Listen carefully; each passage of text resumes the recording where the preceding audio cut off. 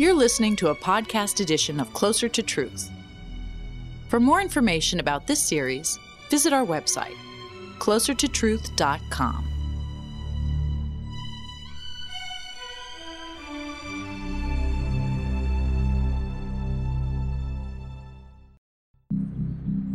I think a lot about consciousness. I focus inward and fill myself with private awareness. Nothing is more important than consciousness. Here's why.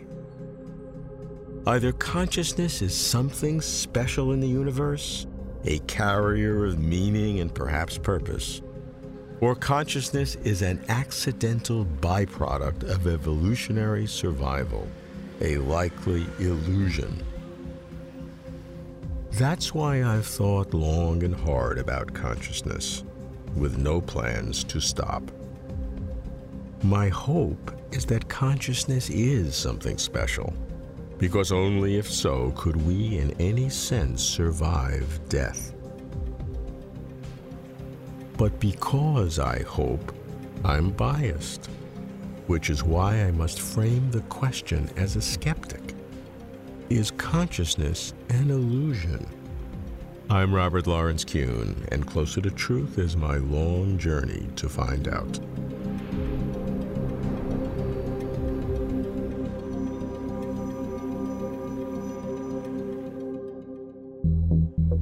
I begin in Cambridge, England, with an experimental psychologist whose work on vision sheds light on consciousness, Nicholas Humphrey. I'm intrigued by Nick's controversial ideas on the evolution of consciousness, and by his audacious claim that his new theory explains consciousness. Nick, you and I were both trained in neurophysiology and have had a fascination with consciousness our entire lives. So I'd like to start with your sense of what this remarkable feeling of consciousness is. I think it's surprising sometimes that people think there's a puzzle about defining consciousness. In some ways, it's the most obvious thing there is for us. It's what we wake up to every morning when we open our eyes and we see the blue sky out the window and we hear the birds singing and we smell the aroma of coffee coming up the stairs, perhaps. We're suddenly bathed in sensation. We're living in what I call the thick moment of sensation. And that's consciousness. It seems like something so different than everything else we know in the physical world. Well, exactly so. Sensations are possibly the most mysterious thing which exists in our universe. Our experience of sensation seems to have qualities which material matter couldn't give rise to. And that's where the mystery lies. Sometimes I say that consciousness is an illusion. And the reason for saying that is that it seems to us that it exists outside of time and space and matter as defined by physics. It can't be so. I'm a materialist. This is being produced by my brain or your brain. And so I believe that in the end, the explanation must come down to what's going on inside our heads. But consciousness doesn't seem to have those qualities because it makes us think of ourselves as being something outside matter, of having a metaphysical significance, perhaps, which sets us above and outside the mundane world. But this is an illusion. I hope it's an illusion, I should say, because as a scientist, I want to believe that we can explain it in terms of physics and chemistry, the matter of the brain. If that's not an illusion, then we're dealing with something paranormal. But my belief, of course, is there's nothing paranormal about consciousness. We're not going to have to invoke new laws of physics or new laws of psychic phenomena to explain it. In the end, we must be able to bring this all back to Earth with an explanation in terms of the chemistry and physics of the brain. The brain has set us up to experience these phenomena in the way a magician can set up a mystery show on stage to impress us with the strangeness of the phenomena which he's demonstrating. In this case, it's our own brain which is impressing us with what's going on in our heads in a way which makes us feel special and transcendent. That's what the point of consciousness is, and in the end, why it evolved. So Nick hopes consciousness is an illusion. Because consciousness seems to exist outside of time and space and independently of matter, if this non-material sense of consciousness were not an illusion, then to explain it one would need venture beyond the physical. And because Nick is a materialist, he naturally decides that our non-material sense of consciousness must be an illusion. To Nick, consciousness is a magic trick played on us by our own brains. Consciousness is a magical mystery show that we lay on for ourselves. But why the magic show? To give life more meaning? More to enjoy, more to fight for, more to stay alive for? Which is why, I suppose Nick says, consciousness evolved. It's a neat story, but still, at best, Nick explains the fact of consciousness, not the feeling, the why, not the how. Are there other facets of our mental life that may be illusions? I go to London to pursue mental deceptions with the author of The Ego Trick, philosopher Julian Baggini. Consciousness isn't an illusion. I mean, clearly there's awareness of the world. What's an illusion is the idea that within each of us is this unitary, fixed, constant self, that there is in each of us a kind of core of being, a single entity which is the same and persists through time. I think that's an illusion, because actually when you look at it, and you look at it from the point of view of introspection, or you look at it through neuroscience, or you look at it through meditation, which Buddhism does, you find that actually there's just an arrangement, a collection of thoughts, feelings, memories, and so forth. And it's the way those all come together that gives us a feeling of being unitary entities, but there isn't a single thing there at the core of it. We don't understand enough about how the sense of self emerges from the way the brain operates to actually be able to explain this properly. But there are lots of metaphors that can help us. I mean, the most basic one would be like an orchestra, I guess. When you listen to an orchestra, you have a sense of there being a single piece of music. You hear it as one thing. But we know that's only because there are all sorts of different instruments doing their bits. And in a way, brain and consciousness is like an orchestra of the mind. There are all these different systems working together, and they create a sense of oneness because of the way they harmonize. What would be the analog of the conductor of the orchestra?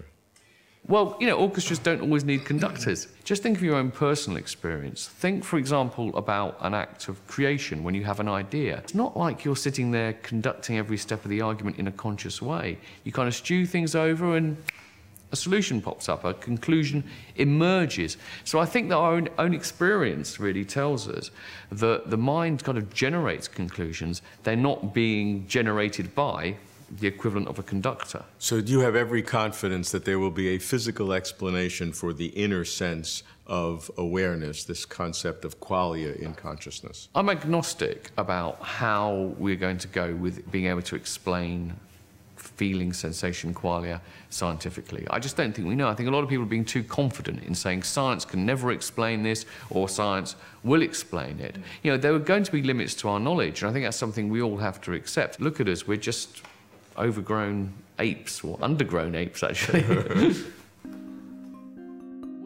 Julian says that while our unified sense of personal identity is an illusion, consciousness is real. But whether consciousness can ever be explained is not yet known. Fair enough, we have much more to learn about the brain. But an argument that appeals to limits of knowledge is hard to refute. I do not like limits of knowledge arguments. We are either way too early or way too smart. And I shall not retreat from the battle to explain consciousness. Perhaps a new perspective on consciousness can help. I go to Boston to visit a mind-body philosopher and a novelist who works her ideas through the mental lives of her fictional characters. Rebecca Neuberger Goldstein. Rebecca, when I start focusing on consciousness, I see a dramatic bifurcation of my friends. Many of them are brain scientists, and they say that what we imagine consciousness to be is really an illusion. As a novelist, I spent so much of my life trying to imagine what it's like to be other people and what the world seems like from their point of view. And I can't for the life of me imagine holding that point of view. I mean, and a lot of times in the history, in our progress, we've eliminated certain things that we believed existed. I mean, people used to believe witches existed, and milk going sour and babies dying for no reason, but would explain by that cackling little old lady living in the hut. And then, of course, we find another explanation that eliminates any reference to the witch. We understand about germs and fermentation. We understand about instant death syndrome in babies and whatever. I try to imagine what it would be like to have an explanation in terms of neurophysiology or whatever the most advanced science we have at that time is, that was, it only seemed to us that we were conscious. It's seeming to us that we are conscious is a description of a conscious state. I could understand that maybe we can get a description down at the physical level, which is so refined that we have a one-to-one correspondence between every conscious state and every physical state, so that by giving the physical state description, we say, oh, yes, you're saying that you're nervous, you're saying that you're, you're longing for your husband, or that we would know that there was this correlation. But that to get a description that would say, no, it only seems to you that you're longing for your husband, you're not, the physics is what's going on. I don't understand. People used to think that heat was caloric fluid, or that fire was phlogiston. Those things were eliminated. They don't exist. It's not that we've shown what they consist in. They have no explanatory use whatsoever, and they simply have been eliminated. And one big difference between consciousness, our knowledge of consciousness, and phlogiston and caloric fluid is those things, and we thought that they existed because they were inferred to explain something. We don't infer consciousness to explain. It does explain things, but that's not why we know that consciousness exists. We know it exists. It's so intimately, as Descartes said, there is nothing more that I know than my own mind. To Rebecca, nothing is more real than consciousness. It characterizes her philosophy and enriches her novels. But then, what follows? How to make progress? Because real is one thing, explanation quite another. In fact, the more consciousness is real, the more difficult it is to explain. So I turn in the opposite direction. I seek a rare philosopher who believes that consciousness is so real that it's a building block of reality. In Oxford, I speak with the British philosopher of mind, Galen Strawson. Galen, what is consciousness? Is it an illusion? No, it's not an illusion, and it's actually provably not an illusion. If there seems to be experience of violins and golden sunlight, that just is there being experience of golden sunlight and violins. This is a place where you can't open up the is-seems gap. So for any object, I can say, look, it seems to me that I'm sitting in front of you, but I might be dreaming, you might not really be there. But if you try to say, it seems to me that I'm seeing someone who looks just like you, or it seems to me that I'm in front of a red wall, but even the seeming is an illusion, that would be saying it seems to seem. But what would that be like? That would be the same as seeming. So you can never get rid of it. You cannot get away from the seeming, and the seeming just is what most people mean by consciousness. The claim is that there are different brain systems that are competing together that have no relationship together except that we brings an artificial unity. I don't mind what story they tell about how it's produced in the brain. I know that it's extremely complicated. What we know is that the end product is there. So whatever the true story, the true neurophysiological story about how it's caused to arise, there isn't going to be an argument from saying, look, it arises in this incredibly complicated way, integrating independent systems, therefore it's not really real. There's just no argument there. We know that it's real. So how would you then classify consciousness? I've invented a verb, which is called to looking glass, a word. So a lot of people have looking-glassed the word consciousness, where I define that as you use it in such a way that whatever you mean by it, it excludes what the word actually means. What is your definition of consciousness? I think we just don't need to get very complicated. We just stay with colours, sights, sounds, tastes and smells and bodily feelings, including pain. That's enough.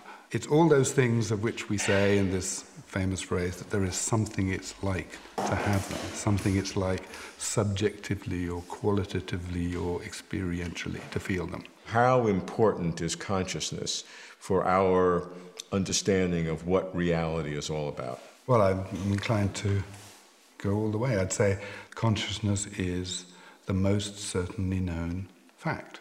All our fundamental data is a matter of conscious experiences. So absolutely fundamental to science. I have no doubt that all our conscious experience is just a matter of brain processes going on. But I wish I could bet 1,000 years into the future. I bet that we will never explain that. So strongly does Galen believe in the profound uniqueness of consciousness, going all the way with consciousness, he says, that he makes the radical move to put feeling at the bottom of things, such that all matter has or is a kind of experience. This means that consciousness would be fundamental. It would not depend on anything else. It would not emerge through evolution. Consciousness would sit at the foundations of the world. That a serious philosopher decides to flout science and be intellectually pilloried testifies to the extreme depth of the mystery of consciousness. But can consciousness be explored by science without making radical departures from normal knowledge? Still in England, I go to London. I meet the tough-minded public intellectual and new atheist, philosopher Anthony Grayling. The fact of consciousness seems to me indisputable. We all experience it all the time. We're all inhabiting the core of our own conscious experience. We've learned to recognize that consciousness is very selective. It's a very small part of our mental activity. Most mental computation is non-conscious. But it doesn't change the fact that to feel a pain, to see a beautiful array of flowers, that the qualia aspect of things is something very, very vivid, very real, and, of course, of supreme importance to us. It's also the case we know two other things, that we recognize the presence of consciousness in non-human animals as well, in dogs and primates, and so we can surmise that the complexity of the nervous system has something to do with the richness or fullness of conscious experience. And we also know that if you take an ice pick and you dig it deep enough in somebody's head, that conscious experiences are going to be rearranged or terminated. And all the evidence seems to suggest that unless you have a functioning brain, a higher central nervous system, you don't get consciousness associated with it. Consciousness may very well not be one single thing. There may not be one coordinating center of consciousness. There may be a multiple phenomena. There may be different levels and kinds of consciousness. But the fact of it is indisputable, and its importance is supreme.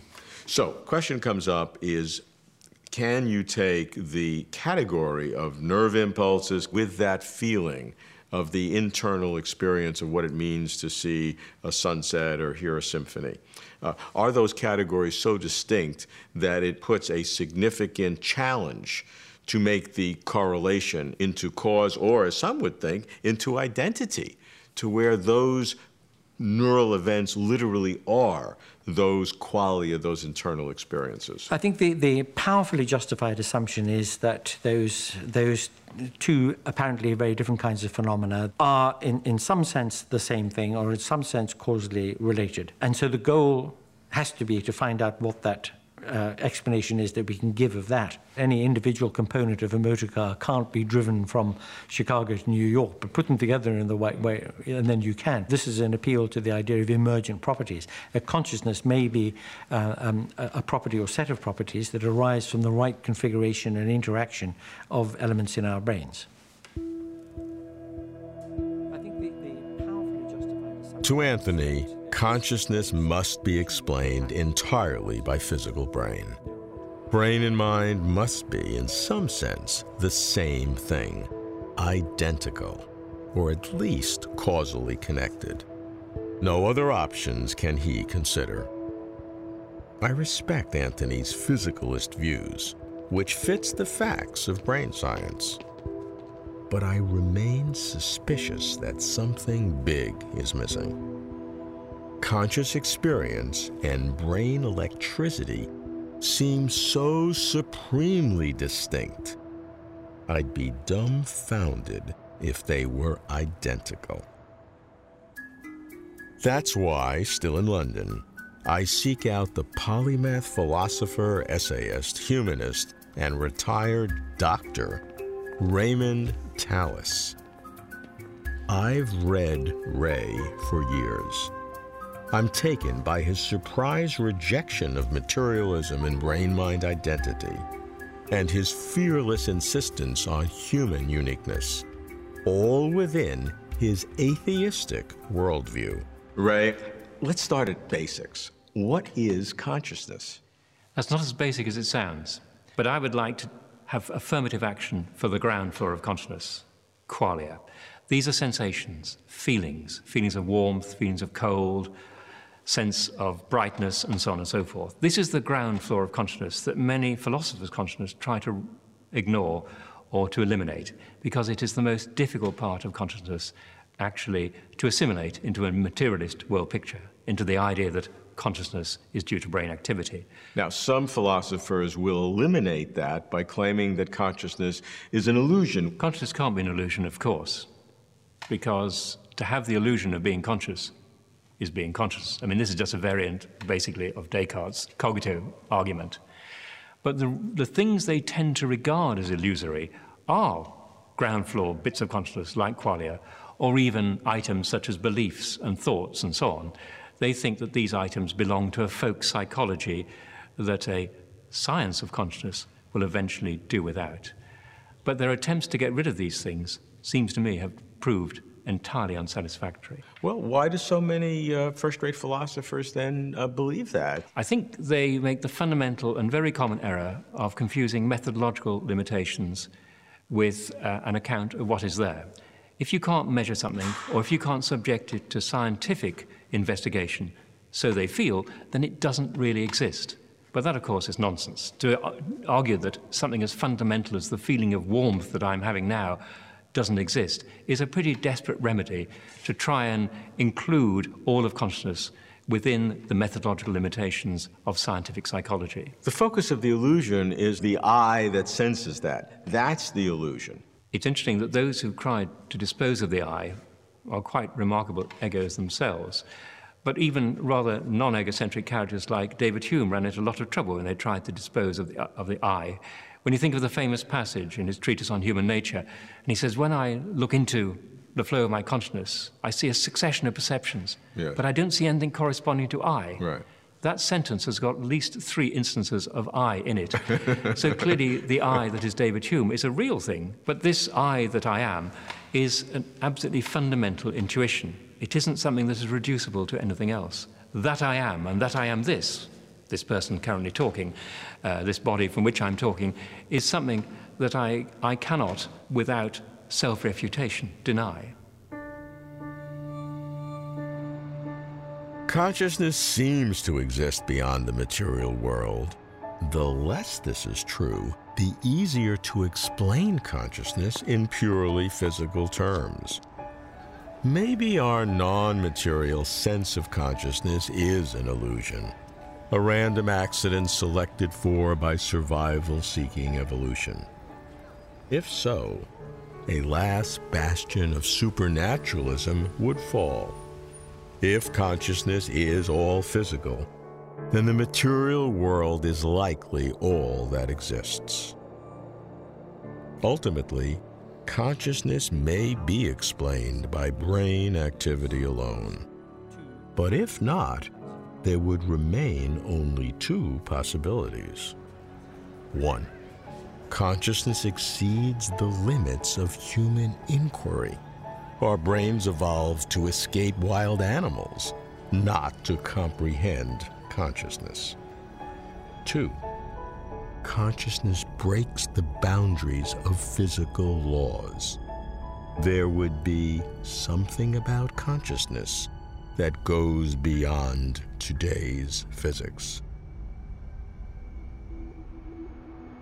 Here, I am an extremist. I think that only the polar opposite positions make sense. Either our non-material sense of consciousness is an illusion, or consciousness is a glimpse of non-physical reality. For me, there's no middle ground. To compromise on consciousness is not closer to truth.